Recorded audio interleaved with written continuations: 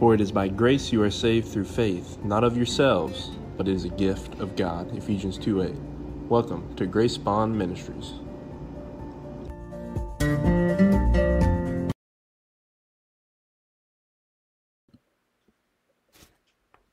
Good. Hey, everybody. Jonathan and Christian here for yet another podcast. This is something I was just telling Christian. This is something that I've wanted to do this podcast for a long time. Just wanted to get on here and talk about the problem of evil. So before we get into that, just a quick introduction. I mean, most people are going to know us, but maybe if you're just on the internet looking like we were for answers to other people, like how other people have answered this problem. We just want to introduce ourselves though. So I'm Jonathan. I'm a youth pastor. Started Grace Bond Ministries a good while ago, about a year and a half, maybe 2 years ago now, actually. So it's been going on for a long time, but really, I think it's really been beneficial for a lot of people. And if nobody else, it's been beneficial for me for sure. So, but I'm a youth pastor. I've got a bachelor's degree in Christian studies. One of my favorite quotes since I've been at this church was somebody I preached, and she walked up to me and she said, "You're on your way to being a regular pastor." So maybe one day I'll be a regular pastor, whatever that means. But anyways, we're excited to talk about this. Christian, why don't you introduce yourself real quick and we'll get started. Well, I'm Christian Walton. I'm a student pastor with Oak Hill Baptist Church in Millen, Georgia. If you don't know where that is, that's okay. It's outside of Augusta, outside of Statesboro, somewhere in the middle of nowhere there. But I got a bachelor's degree from Bruton Parker. Me and Jonathan actually went to school together. That's how we know each other. And I've only been on here for about a month. So if you haven't seen me before, that might be why. But I'm glad to be a part and to help tackle this problem of evil. Yeah. So let's get into this problem of evil, all right? Let me get some of this light off my face. So the problem of evil. So there's a deductive and inductive argument for the problem of evil.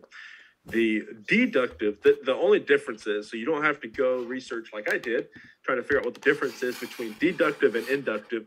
A deductive argument is it's not a probability thing. It's an inductive argument is probability. And a deductive argument is this is what it is, how it is, or whatever. So there's a deductive argument against the existence of God because of evil. And that's what this is. And this actually kind of started with David Hume, I believe. And it's probably been going on for a long time. But David Hume, I think, was one of the first ones to really put it into words, the deductive argument. And that basically what David Hume says, he says, is God willing to prevent evil, but he's not able? Then he's impotent instead of omnipotent. That means he's there's certain things that he does not have the power to do if he's impotent. Or is he able? Let me just read the whole quote in whole so you don't get confused. What's my saying, his saying? So David Hume, is God willing to prevent evil but not able? Then he is impotent. Is he able but not willing? Then he is malevolent. Is he both able and willing? Whence then is evil? Why is there evil? So basically, in more common terms, if God is omniscient, is all-knowing, if he's omniscient, he's omnipotent. Omnipotent means all-powerful. And if he's omnipresent, so if he's all-present, then he's present in all these circumstances. He knows what's going on in all these circumstances.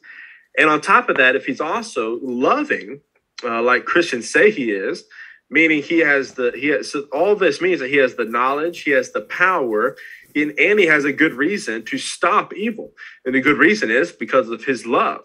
And the power and all that is just because of who he is as God. He has power over all the things that he created. So that's kind of the understanding of God. But then evil still exists, even though God is all these things. Evil still exists. Therefore, God cannot exist because God is not intervening to stop evil like we think he should. All right. So is there a contradiction between God and evil? Now, that's the deductive argument.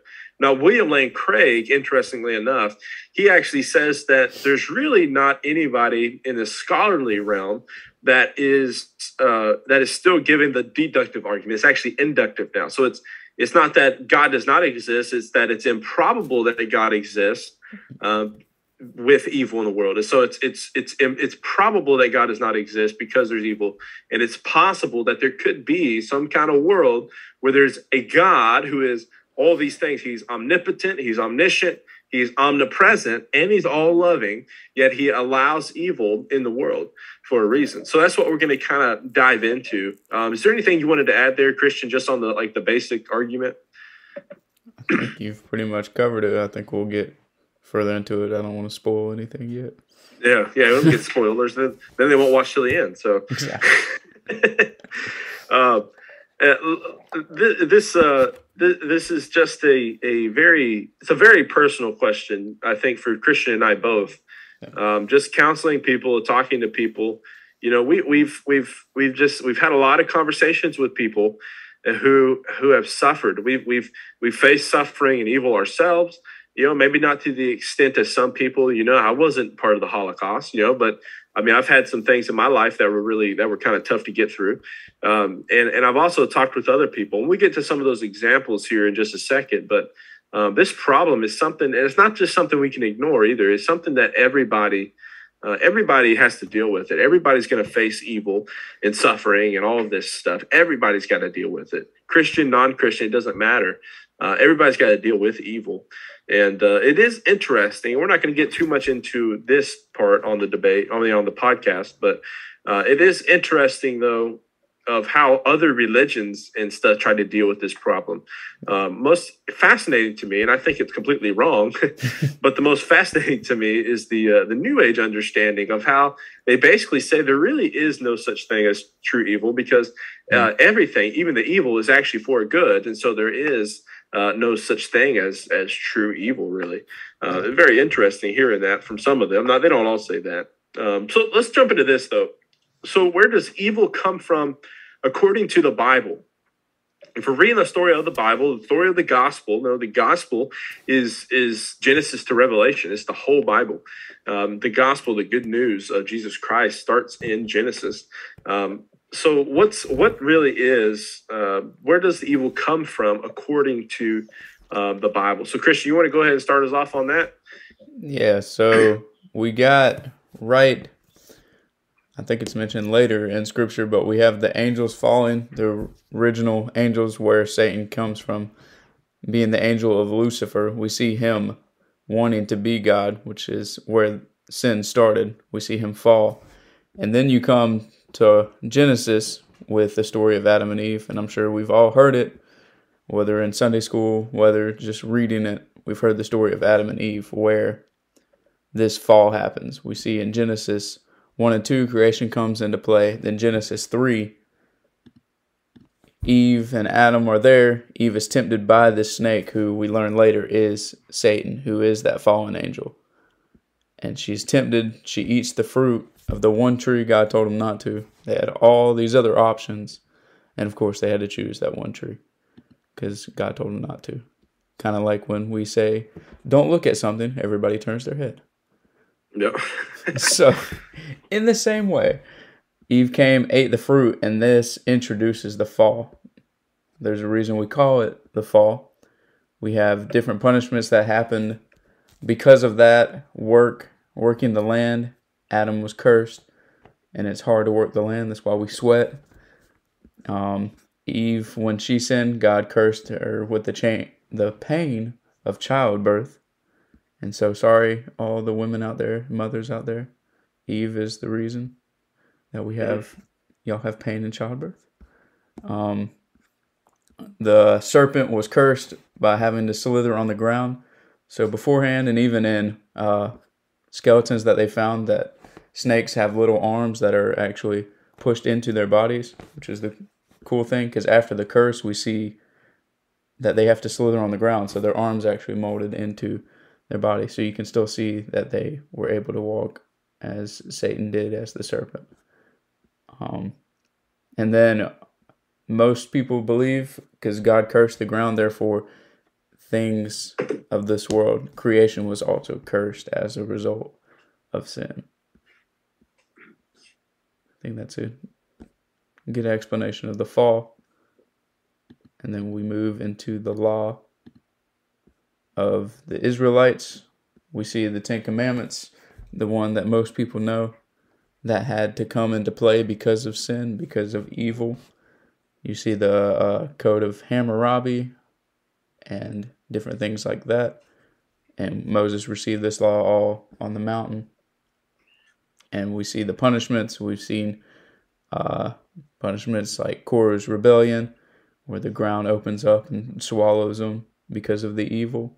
We see Noah's Ark as a result of evil. We see Sodom and Gomorrah, and these things that people look at and really question the loving side of God. And I think this problem of evil is a lot of the reason people look at the Old and New Testament and say, of course, this isn't the same God of the New Testament as it is of the Old, because they see him as being evil and not just. You want to go over the second half? I guess Matthew to Revelation.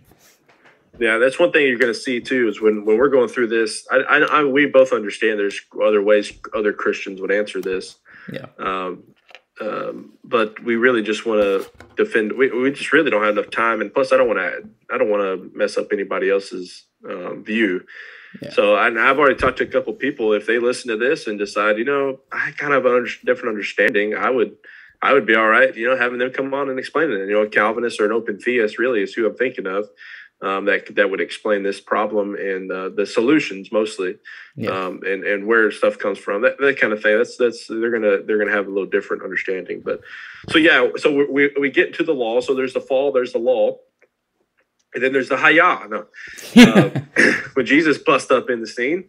So we get to the New Testament era, and right at the beginning of BC or AD, is when Jesus is born, and so Jesus comes, and he says he's this promised Messiah of the Old Testament. And if you know anything about the promised Messiah, this was the guy that was he was going to bring everything back to normal. He was going to fix everything. And the Jews actually thought that he was going to do it all in one sitting. Basically, he was going to come, clean house, and Israel would be this perfect nation yet again. But he actually does it in two parts. So he came as Jesus, as the man, and came and lived a perfect life, died on the cross for our sins, and basically said that he is the solution for the problem of evil. And so the problem of evil really starts with free will. And then we're in this state of where we're not reconciled with God, because our free will has separated us from God, because we have made free will choices to separate ourselves from God. And the only way back from that, Jesus says, is through him. The only way to the Father is through Jesus Christ. And so Jesus comes, he lives, he affirms his teaching, affirms who he is by dying on a cross and being resurrected. That's really how he affirms who he is. And while he was living, it was the miracles. It was his ability to forgive sins. It was his ability to heal people on the spot. That really pointed to Jesus. And so after Jesus, after he's resurrected and Christianity really begins to form, then the gospel gets spread. People are getting saved. They are choosing Jesus Christ. No matter whatever consequences follow afterwards, they are choosing Jesus Christ as their Lord and Savior, and freely choosing all that. Yep. And then afterwards, so we're in this period now after the resurrection of Jesus, and this is the period where basically everybody has an opportunity to get saved. Everybody has an opportunity to follow Jesus and all that, and really find the true answer to the problem of evil for their own lives, and it's Jesus Christ, I think. And so after that, in Revelation, we start seeing that now here comes the judgment, and so there's a judgment for all people. Everybody is judged, actually, according to the scriptures, and the only thing that gets someone's name written in the Lamb's book of life is Jesus Christ. It's the blood of Jesus Christ. So people who have have chosen him as their personal Lord and Savior, who are written in the Lamb's book of life and who can never be blotted out of that book. These are the people who get into heaven and spend an eternity in heaven. There's also a judgment for the unrighteous people. And the only difference between the righteous and the unrighteous is, did they put their faith in Jesus Christ or not?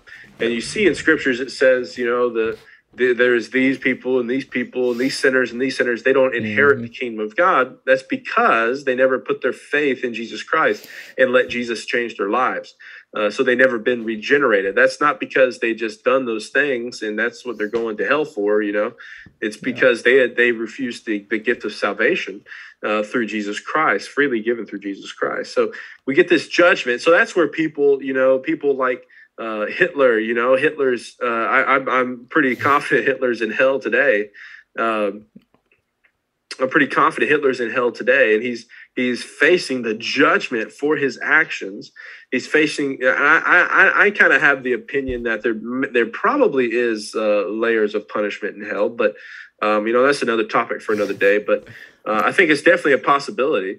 And so there could be a possibility that Hitler may be punished worse than other people. So, but in Scripture, constantly, the ones who committed evil acts against Christians, who caused Christians to suffer, there's a punishment for them that takes place at this point.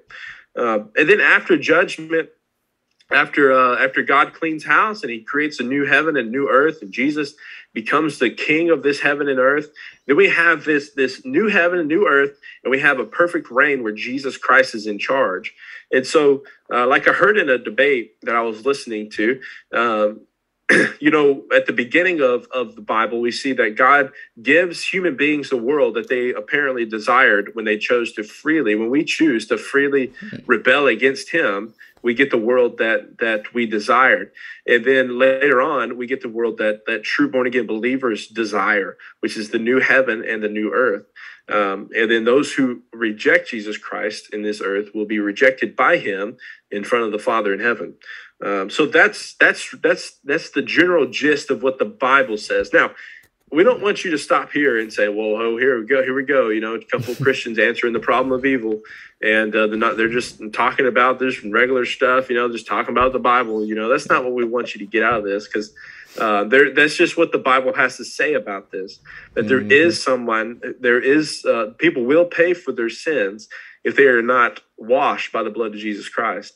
So there is a punishment for the actions of human beings in this world. There is a true justice that happens, that is given by God. And so that's what we really wanted you to see. And then also where this evil started. We're pretty much convinced that evil started with the fall of mankind in the time of Genesis. When Adam and Eve fell, that's when sin entered into the world. So we'll get into some of the philosophical arguments here in just a second, but we just want to take a moment, though, and I'll let Christian start and just talk about, just some of the evils that we've seen or heard of or have even happened in our lifetime. So Christian, why don't you go ahead and get us started, and then I'll jump in with some of my examples. I think we're probably going to have examples that just coincide, but I think death is probably one of the main reasons you see it. And like the God's Not Dead movie, you see it pretty much to anyone you talk to. If they're an unbeliever or they say they were a Christian and for some reason they left the faith, it's usually coming down to, hey, this person died, or my parents got divorced. And they're like, why would God let this happen? And it all stems from one certain event that happened, whether it be that divorce, whether it be someone died. I think that's where the prosperity gospel comes into play. That's another thing for another podcast too. But they talk about how if you're a Christian and you're truly following Christ, then you won't be sick. But then we see Christians all over the world. For example, my uncle, who had faith like no other, and I could see he battled cancer for so long, and then that ended up, what was killing him was his cancer. He ended up dying from cancer a couple of months ago now, or about a month. Yeah, a couple months ago now. And so we see somebody like that, and we're like, why would God let this happen? And we want to blame God. We want to find somebody to blame. Is probably part of our issue at the end of the day. But we see these examples of evil, and then you just see natural evils occurring. Like people who did these bad things, or like even in school, we could see people cheat and get a higher score than we did. And we're like, why did this happen? We're honest. I'm like, I did my test. I gave some of my dumb answers, and I got a lower grade than these people that cheated. We're like, why would this happen? But those are just a few examples. If you want to go for it, Jonathan, give some of yours. Yeah, and I've heard. I was just telling Christian, I've heard a lot of things, especially even working at the funeral home now. I mean, even seeing some situations I just can't even imagine, and I can talk about some of them that are public, but the problem of evil, it goes between being a worldwide problem like the Holocaust. That's not something that just affected one group of people. I mean, really it did. I mean, for the most part, or at least more traumatically, but it's something that left an imprint on all of mankind. That's what I'm talking about when I say worldwide. And then there's and then there's evil that's like personal, things that people personally have gone through, and those are the ones we hear, as pastors and ministers and that sort of thing, so when we talk about like death, and death is something that people all across the world, obviously they face it because everybody dies. Statistics are pretty certain on that. But it's like death, like my mom died, and it's very interesting. I mean, my mom died at 47, I believe she was. And, I mean, that was 8 or 9, 10 years ago now. And, when she died, I actually started filtering. I said, okay, what was God doing in the midst of all of these circumstances? So started filtering that through my mind. And then also just hearing from people that I've talked to, like at the funeral home, I mean, we've had murders, we've had one of the worst cases we've had. And I've got to be careful because I can't share private details, but you can actually look this up on the news. There was a boy he was tortured by his father. His mother basically hit him in the head, and long story short, he was killed and tortured and starved by his own father and his girlfriend, both who are being charged today. But just hearing stuff like that, and I hear from rape victims all the time.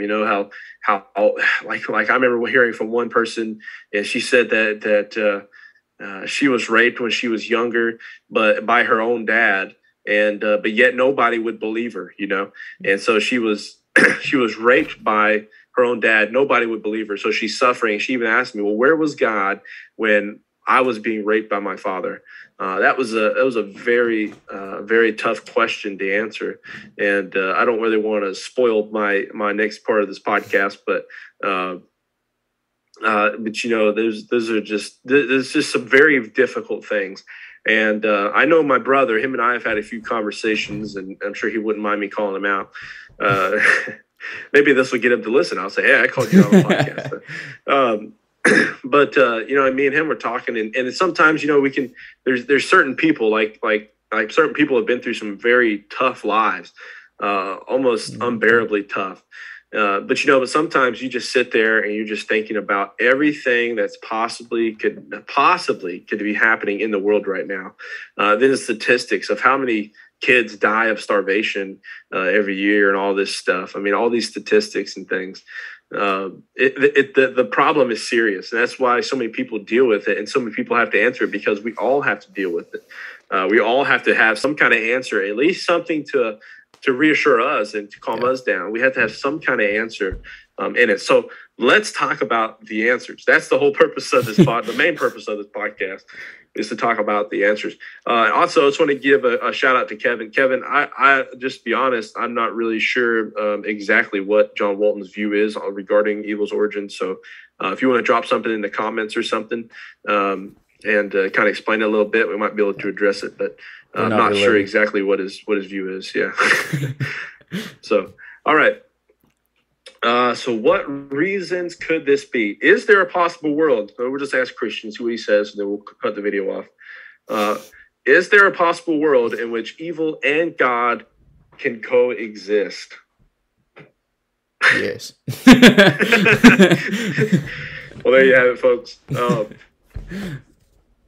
Yeah, so really, when we get to this question, is it possible that there can be a God, or that there is a God, and that there is a world in which evil exists?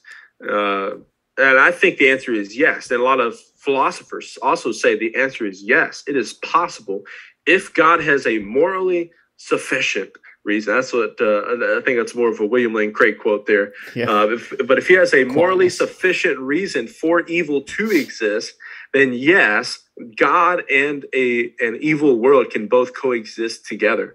It is definitely possible. So you got anything else to add there? We'll go ahead and jump into some of these philosophical arguments, and then we'll do the biblical arguments. Yeah, I think that's where a lot of our arguments are going to come into play is if the evil does exist, then how can God also exist? We will go into Plantinga's with the free will defense, which I think I've heard a lot used, that because evil exists because we have free will, and God wouldn't be who he is if he didn't give us free will. And so you wouldn't have love without free will. Yeah. So. Yeah, that's kind of the gist of it. So what we're going to do now is kind of give you some theodicies. And a theodicy is a defense of God's goodness and omnipotence in view of the existence of evil. And so there was a guy, his name's Alvin Plantinga. I don't know if Alvin Plantinga is still alive or not. I think he is. I think he is still alive. If not, he just passed away recently. But so basically, it's a defense of God in the face of this argument that evil can exist if God exists. And so Alvin Plantinga, he comes up with the free will defense. And the free will defense basically is that the morally sufficient reason, really, for God allowing evil is so that human beings can have free will. And I think an easier way to understand this argument is if you ask somebody, you say, well, would you rather be sitting in prison right now, or would you rather be free and not be in prison? And pretty much everybody's going to say, well, of course I want to be free. Well, there you go. If God's going to give us true freedom, if he's going to give us true free will, then evil has to exist, because how could we have genuine free will without the existence of evil? How could that even be possible? And so that's basically what the free will defense is. He actually has an actual short video on YouTube where Alvin Plantinga goes through the free will defense. But the other thing is, free will kind of, that defense is kind of an overview of all the evil that happens. Everything happens because of free will, because of the existence of free will. And so we are free creatures who have the free ability to choose between a good action or an evil action. So when somebody says, well, why isn't God stopping evil? And especially if they're an atheist, I'm thinking, well, what are you doing to stop evil? Are you just sitting there and crying and complaining, or are you actually trying to stop evil yourself? And that's why some people just kind of get this philosophical understanding of evil in the world, and then they turn around and just throw their hands up and say, well, God should do something about it. What about you? Even the Christian faith, it's about Jesus changing us and basically alleviating and getting rid of some of the evil that's going on out there, is we change people's hearts. And that's why you hear, like in the political realm, when Christians mix in there, a lot of Christians are saying, well, we really don't want to just force our beliefs. What we want is for people to get saved and changed by Jesus, and then that changes their worldview of what's going on.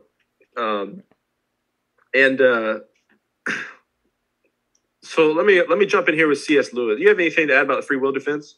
I think you can just see the desire for free will. Even as a baby, if you try to constrain a kid to just sit down, most of them will cry because they're energetic. We see when we're teenage age, when we're told by our parents not to do this, or we have to go this place, oftentimes we want to rebel, we want to go, we want to do something, and that's where we get the free will. And I was just thinking about something and I left my head. It may come back to me. Yeah, right at the end of the podcast. Yeah, you know. All right, so basically, all right. So let's take an actual example here, all right? And I'll go the personal route. So we take my mom's death, for example. All right, my mom died from a stroke. She died. A stroke is a blood clot to the brain, and which can be caused by lots of different things, you know. But a lot of it, I think, had to do with her healthy habits. You know, so when my mom died, you know, I didn't think it was just God. And I have such a, man, you want to hear me get real frustrated. I get so frustrated when somebody says, God is the one that took your loved one away. I get very frustrated when people say that. Because if you look at scripture, I think, and you look in the world and everything, is that God doesn't control every single little situation. I don't think God's sitting there like he's the Grim Reaper, you know, and say, all right, time to go, scoops him up and it goes, you know. I do think he can intervene in certain situations if there's a morally sufficient reason for keeping someone alive. But death in the end is something that all people need to, that all people will deal with, you know? Yeah. And so I'm going to die. Christian's going to die. We're all going to die. All right. There's your positive feedback for the day. So we're all going to die, you know, but it's something that happens to everyone. But our free will choices, though, can affect the life and death of other people. If you get in a car and you're drunk, you know, then you have freely chosen to risk your own life and risk the lives of people that are around you. If you get drunk, go on the interstate, you could kill 10 people, you know, within a matter of seconds. You know what I mean? And so when we get this free will, we get the opportunity to freely choose to do an action and not to do an action. We affect the problem of evil in the world. You know, so that's why I say things like, okay, if I ask people, do you want me to press a button right now? If I had a button in my hand right now and I said I could get rid of all of the evil in the world if I press this button, and most people will say, yeah, go ahead, yeah, do it. Well, here's the problem: is if I press that button, get rid of all evil, I would get rid of all of mankind. Because every evil decision, even Hitler, every evil decision is choices that are made by human beings who had the free choices to make. And so, like if I hit a button right now, if I want to stop every single murder, you know, then I'd have to hit a button right now, which would stop everybody. Because a murder is simply just an action that comes from, a deep hatred or whatever it may be. You know, all of the evil acts that produce into that, you know.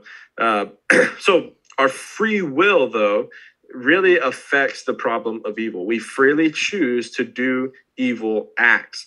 And here's the problem, too, though, is this is going to go right into the C.S. Lewis quote. But here's the other problem, is when we try to deal with the problem of evil and you know, and somebody, basically what a lot of people, especially non-Christians, because Christians, we kind of have almost a hierarchy maybe of sins in the Bible. You know, this sin's worse than this sin's worse than this sin. But in the end, for Christians, though, all sins are pretty much equal. You know, if you lie, to me, if you hate or you lie, then the Bible says, though, Jesus said that if you hate somebody, then it's murder. You know, so hate to me is the same thing as murdering someone. Then all sins are equal in God's eyes. But It also says that if you break one law, you've broken them all. So what happens though, I think, with non-Christians is that they will say, well, no, when I say get rid of evil, I don't mean just get rid of every person that lies, and it's funny too, because then people are like, well, I really hate that politician. He lies. He needs to be stopped. He's an evil man. I want to get rid of that liar, Okay, well, let's start with you. You're also a liar. Everybody is evil because of their free will choices. But especially with an atheist, it's how you gotta ask them, how do you know if something is even evil or something is even good? Because what they're going to say is, well, why doesn't God just let us have free will and let all choices be good? Well, how would you even know that there even is a problem of evil if there is no such thing as evil? If evil never existed, if God stopped all evil, how would you even know what evil was? How would you even know what good is? So let me read this quote from C.S. Lewis, because like it says in the title of the video, this is the biggest argument against Christianity. The biggest argument against Christianity. And it was one of the main arguments that it seemed to keep C.S. Lewis from even pursuing Christianity, because it was one of the biggest arguments. This is what he says. He says, my argument against God was that the universe seems so cruel and unjust. But how had I got this idea of just and unjust? A man does not call a line crooked unless he has some idea of a straight line. What was I comparing this universe with when I called it unjust? If the whole show was bad and senseless from A to Z, so to speak, why did I, who was supposed to be part of the show, find myself in such violent reaction against it? Of course, I could have given up my idea of justice by saying it was not nothing but a private idea of my own. But if I did that, then my argument against God collapsed too, for the argument depended on saying that the world was really unjust. Not simply that it did not happen to please my favorite fancies. Thus, in the very act of trying to prove that God did not exist, in other words, that the whole of reality was senseless, I found I was forced to assume that one part of reality, namely my idea of justice, was full of sense. Consequently, atheism turns out to be too simple. If the whole universe has no meaning, we should never have found out that it has no meaning. Just as if there were no light in the universe and therefore no creatures with eyes, we should never know it was dark. Dark would be without meaning. So good would be without meaning if evil did not exist. And I think that's something that God's trying to teach us in this world, is that evil exists and evil is bad, but Jesus, God, and the relationship we get with God after learning about this evil is absolutely phenomenal. It's life-changing. But all right, Christian, I'll let you jump in there because my throat's getting sore. Well, I remembered what I was going to say, but you were talking about earlier with believers and atheists asking about why does God allow this evil. Matthew West came out with a song basically tackling that a little bit. He said, God, where are you? Why don't you just do something? And Matthew West comes out and says, I did do something. I created you. That's the whole synopsis of the song. Kevin DeYoung came out with a book called Just Do Something. So we've got an action to play a part of it, and God may have just relinquished it to us, because that's why we were created, to love and glorify Him. But going into just not knowing evil unless we saw something that was good. It's kind of like in sports. Unless we see how a sport is actually supposed to be played, we won't know what a foul is. So in football, we have to see how it's actually played, how you're actually supposed to block, to know that you aren't supposed to grab somebody by the face mask and throw them down. Because if not, that would be some of the easiest thing to do. And probably innate nature, if somebody runs you over, you want to grab their face mask and throw them on the ground. It's in our nature to do evil. But that's probably another podcast for another day too. Yeah. And so let's just back up and maybe you can help me too. Let's clarify what we're saying here, right? Because I was just kind of running through everything I just said and you said in my brain.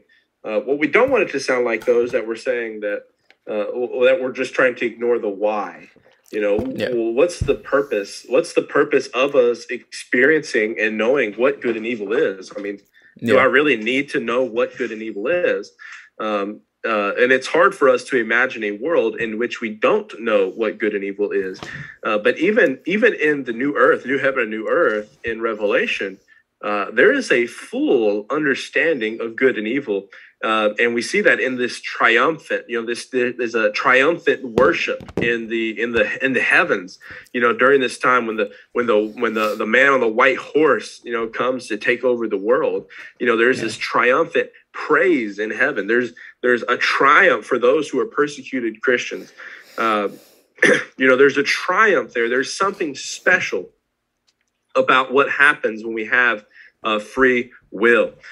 There's something special about what happens when we have free will, and I think so for God to have people who freely choose Him. So that's the other thing, is God's not forcing anyone to choose Him. He's letting people freely choose Him, and I think, given my limited knowledge, though, I mean, I'm not God, so I have a limited knowledge. It's like, from where I'm standing, it's like if I see a pile of dirt, half a mile up the road, and I look at the dirt and I say, you know what, there are no ants on that dirt, right? And then I call my friend who's standing on the dirt, and he's got 5,000 ants biting his legs. He's like, yes, there is ants on the dirt. He's got a different perspective. He can see the situation better than I can because I'm so far away. So the same thing with this. We're so far away from God, so we don't have all of the information that we could possibly have. I don't think we can understand all of the information that God has because of our human limitations. That's the word I'm looking for. Yeah. Limits. So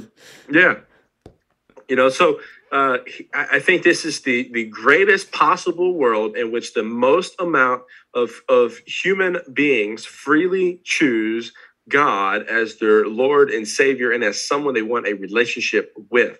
And that's why God instills inside of us this desire for this deeper meaning, something special. I think He puts that desire in us to draw us to Him. So I think all of this is going to get a little clearer once we get into the biblical arguments. But Christian, you have anything else about the philosophical arguments before we move on? Yeah, we got the Thomas Aquinas quote. An early church father, theologian, kind of goes along the same lines. He says, in order for you to have a changeable world, things must grow, die, and decay. And so in order for us to have this growing world that we all want, we talk about technology. We've watched movies of the future where everything just grows. We have now VR coming out. In order for that to happen, stuff must grow, stuff must die, and stuff must decay. And so there must be this evil, there must be death here. And we see in Romans, which I guess we're jumping ahead a little bit into the biblical argument, but we have Romans 6:23, for the wages of sin is death. So in order for a world to change, the people have to change. And there must be death and evil. Yeah, so let's get into the biblical arguments, all right? Because 9 times out of 10, if we're going to talk about the problem of evil, I mean, we're probably, especially where me and Christian are planted, we're probably going to have conversations with Christians, and but even if we're not, even if I'm not having a conversation with Christians, I'm going to still bring up a lot of these scriptures, especially Romans 8:28. If you'll hardly ever hear me talk about the problem of evil and not mention Romans 8:28, or Calvinism, because of what this verse seems to imply. It says, "We know that all things work together for the good." Oh, whew. All right. Oh, wait, that's not all the verse. Of those who love God, who are called according to His purpose. So listen, if you don't love God. If you don't love God, then if God's purposes are not your purposes, if a desire to seek God is not what you desire, if that's not the case, then everything's not going to work out for you good. But if you love God, have a personal relationship with Him, then no matter what you face, God will and can bring good out of any situation that you find yourself in. And so I use this all the time to say, well, Jonathan, your mom died at a young age. How can you deal with that? How can you still be a Christian after watching your mom suffer and be paralyzed, in half her body for a year? I say, well, I mean, I didn't deal with it so good in the moment or even the few years after that. But looking back now, like I said earlier, that story, that you can hear about this on the podcast. You look for the podcast called The Mom-Shaped Hole in My Heart. You'll listen to that. But, God brought good out of this, and it wasn't good for, in every single way. I'm not saying, well, it was a good thing she died. That's not what I'm saying. And I don't think that's what God's saying. What God's saying, though, is that no matter what the situation is, he can make something good come out of that situation. And I think that's what happened with my mom's death, is especially in my life, is that it really motivated and pushed my ministry very, very strongly. It matured me to the point where I could be a mature adult, or somewhat mature adult, at such a young age, so I could start ministering early, and I can actually have a connection. It's not that he, like I said, it's not that he thought it would be a good idea, say, hey, I'll kill his mom. That's not what he did anyways. The fallen world killed my mother. But he used that situation for good. And I posted on Facebook before, if only she knew all the people I reached because of her death, it would be phenomenal. So, all right, Christian, you got a couple verses here. Yeah. So going into this argument, we see in 1 Peter chapter 3, and me and Jonathan were talking earlier, most of these books were written because of the sufferings of these people. And so the authors are writing to Christians who are suffering for their faith, for Christ. It says in 1 Peter 3:15-18, but sanctify Christ as Lord in your hearts, always being ready to make a defense to everyone who asks you to give an account for the hope that is in you, yet with gentleness and reverence and keep a good conscience, so that in the thing in which you are slandered, those who revile your good behavior in Christ will be put to shame. For it is better if God should will it, so that you suffer for doing what is right rather than for doing what is wrong. For Christ also died for sins once for all, the just for the unjust, so that he might bring us to God, having been put to death in the flesh, but made alive in the spirit. And so we see here that we are to suffer. God promises suffering. And we see here that it is for doing right, that it is good for doing right, for Christ died for us. And the whole point of us being here, the whole point of Christ sending his son is so that we may turn to him. And in the end, we're promised abundant life by Christ. And John 16:33 talks about how he has already overcome the world. So none of these sufferings compare to knowing him. And then I guess one of the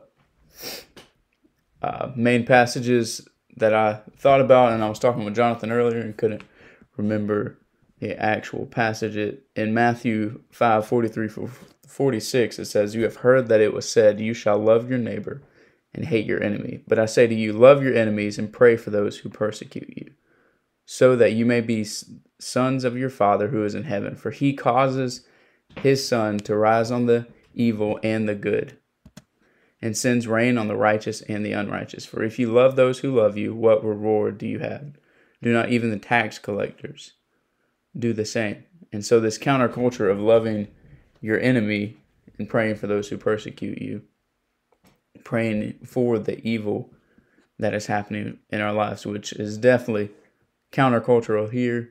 But we see in this passage that it says, and sends rain on the righteous and the unrighteous. And so God blesses the righteous and the unrighteous. And I think we can see from that with the fallen world that some things happen because of the fallen world.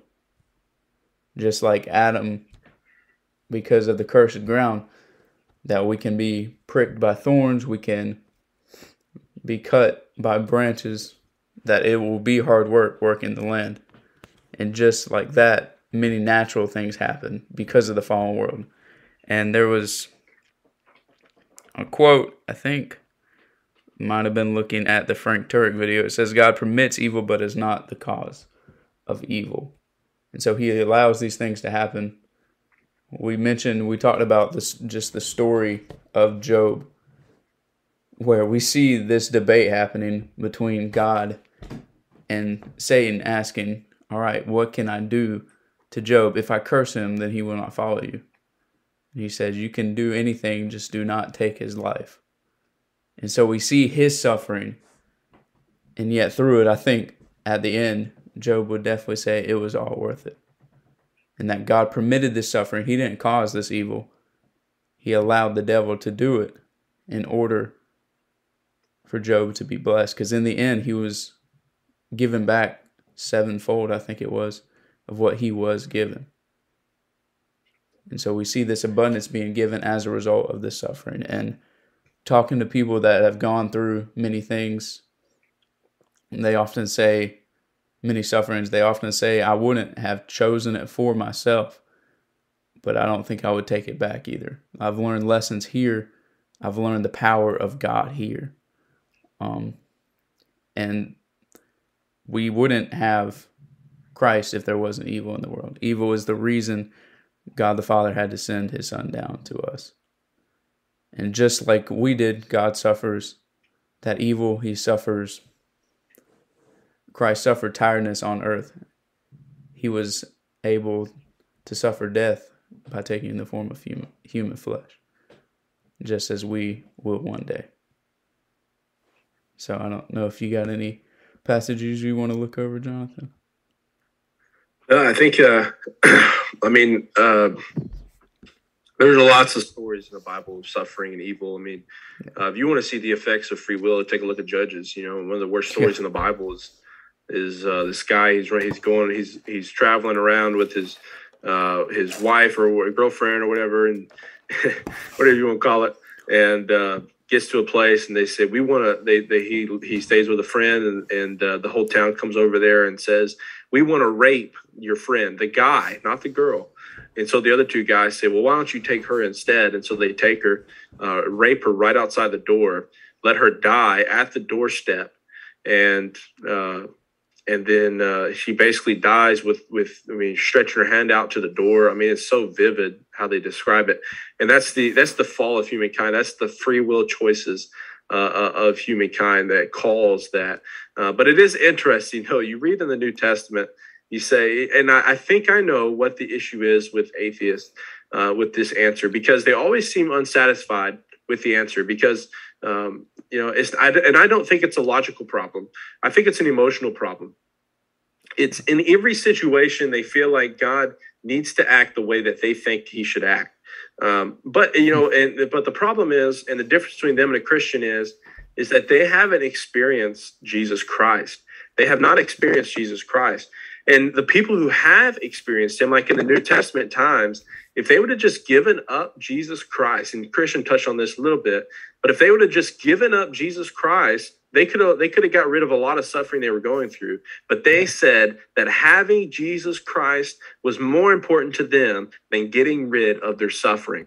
That is an amazing testimony of what the purpose of evil in the world even is. Why God allows evil to happen. It's so that we fully understand. I mean, I know people. I was telling Christian, I know people who were drug addicts that if they weren't drug addicts, they probably would not be Christians. At the very least, they would not be just such radical Christians. I mean, there is some very radical, even for somebody else to hear that's not a Christian or whatever, just the life-changing stories to hear about how Jesus Christ completely changed someone's entire life overnight, and how much love they have for Jesus because of what he did for them, is because he showed his light in the midst of evil. I mean, it is just some powerful stuff. But listen, we got to close this up. But listen, we're both aware that we did not cover every single argument against Christianity in regards to this issue. Okay.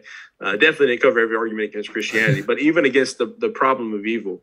Yeah. So if you have any questions or anything, don't hesitate to email us, gracebondministries@gmail.com, and we'll try to get on here and answer some of those questions and deal with some of those a little bit better. I was telling Christian, I have a lot better conversations with people when I can ask questions and they can answer. We can kind of get down to where exactly the issues are arising, But I mean, just in the end, I believe God exists. I think it's possible that there's a world in which God can exist and evil can exist. And I think it's the best possible world in which God can bring the most amount of people freely to him by their own free will. He can bring them freely to him, to salvation, to a relationship with him that will actually last even into eternity. And so to understand what this crooked line is, or to understand what a straight line is, we first have to know what a crooked line is. To understand what is actually good, we have to know what evil is. All right. So, Christian, you got anything last things to add before I read this last passage? I think we're hitting the nail on the head as much as we can. And so we see, like you talked about, the suffering, especially of the apostles. Like, I think it's in 2 Corinthians, we see the punishments that Paul received. And he was one of the most radical guys. And we see all these punishments. We see John, they tried to boil him to death for his faith, and yet they couldn't kill him, which is just crazy to think about. One example I was sharing with Jonathan earlier was the story of Sam Elliott. If y'all don't know who that is, there's a documentary movie that they have called The End of the Spear, and he was in Ecuador with this tribe, I think it was called the Udani tribe, that he was trying to witness to these people, and these were known as some of the most ferocious people that nobody was allowed in there except for the tribal people. And they had this plan. They were going to drop care packages in for a certain amount of time. And then they finally felt comfortable enough. And they were meeting with these groups of people. And then stories were made up that they had raped or slept with one of the tribal people. And so the leaders got involved. And they ended up being killed. They got off the plane and ended up being stabbed to death by the leaders of that tribe. And one part that we see is that they had guns.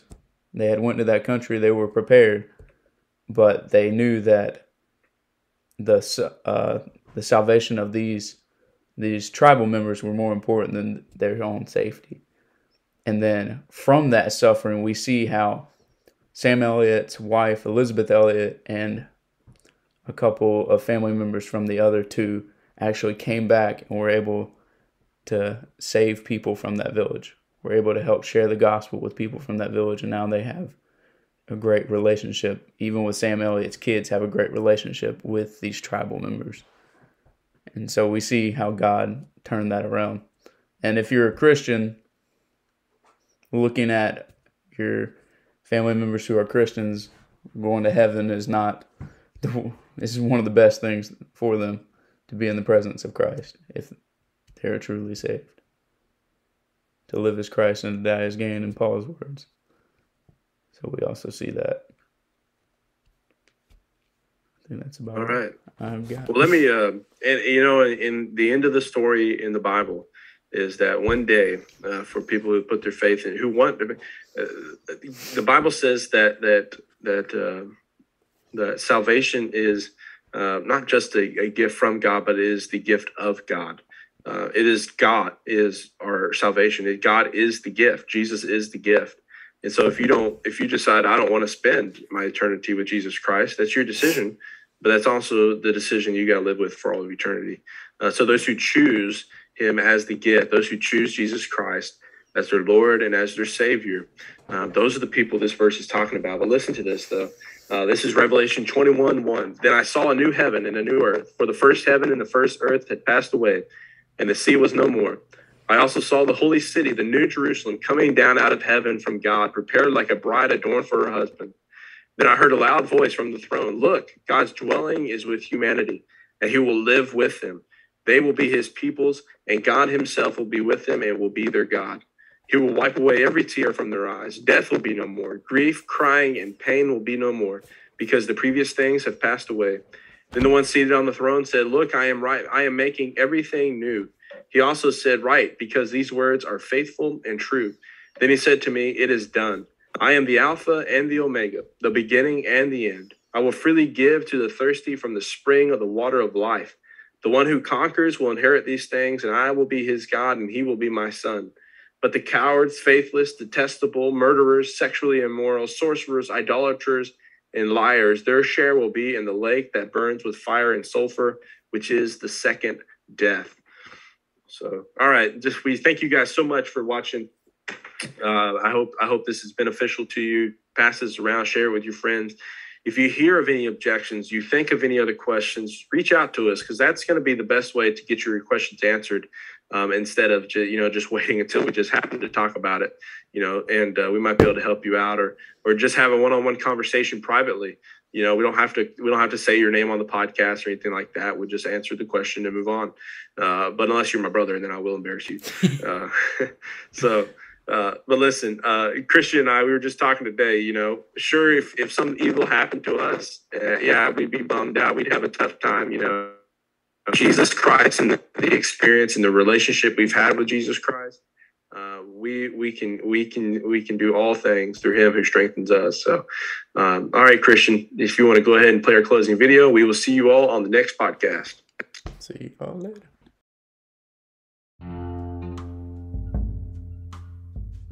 Thank you so much for watching the Grace Bond Ministries podcast or listening to the podcast. I know there's various ways that you could be listening to this right now or watching this right now, but I just want to say thank you so much. And if you would, wherever you're listening, if you're listening on YouTube, subscribe to the YouTube channel. Podcast, please leave a 5-star review and write a little thing in there. If you're on Facebook, leave a comment. Let me know how this impacted you, or even any other questions or comments or concerns you may have. And also, if you have an idea or you have something you'd really want to talk more deeply about, you can always email me at gracebondministries@gmail.com. But thank you so much. Remember, for it is by grace you are saved through faith, and not of yourselves, for it is the gift of God. Thank you for listening to Grace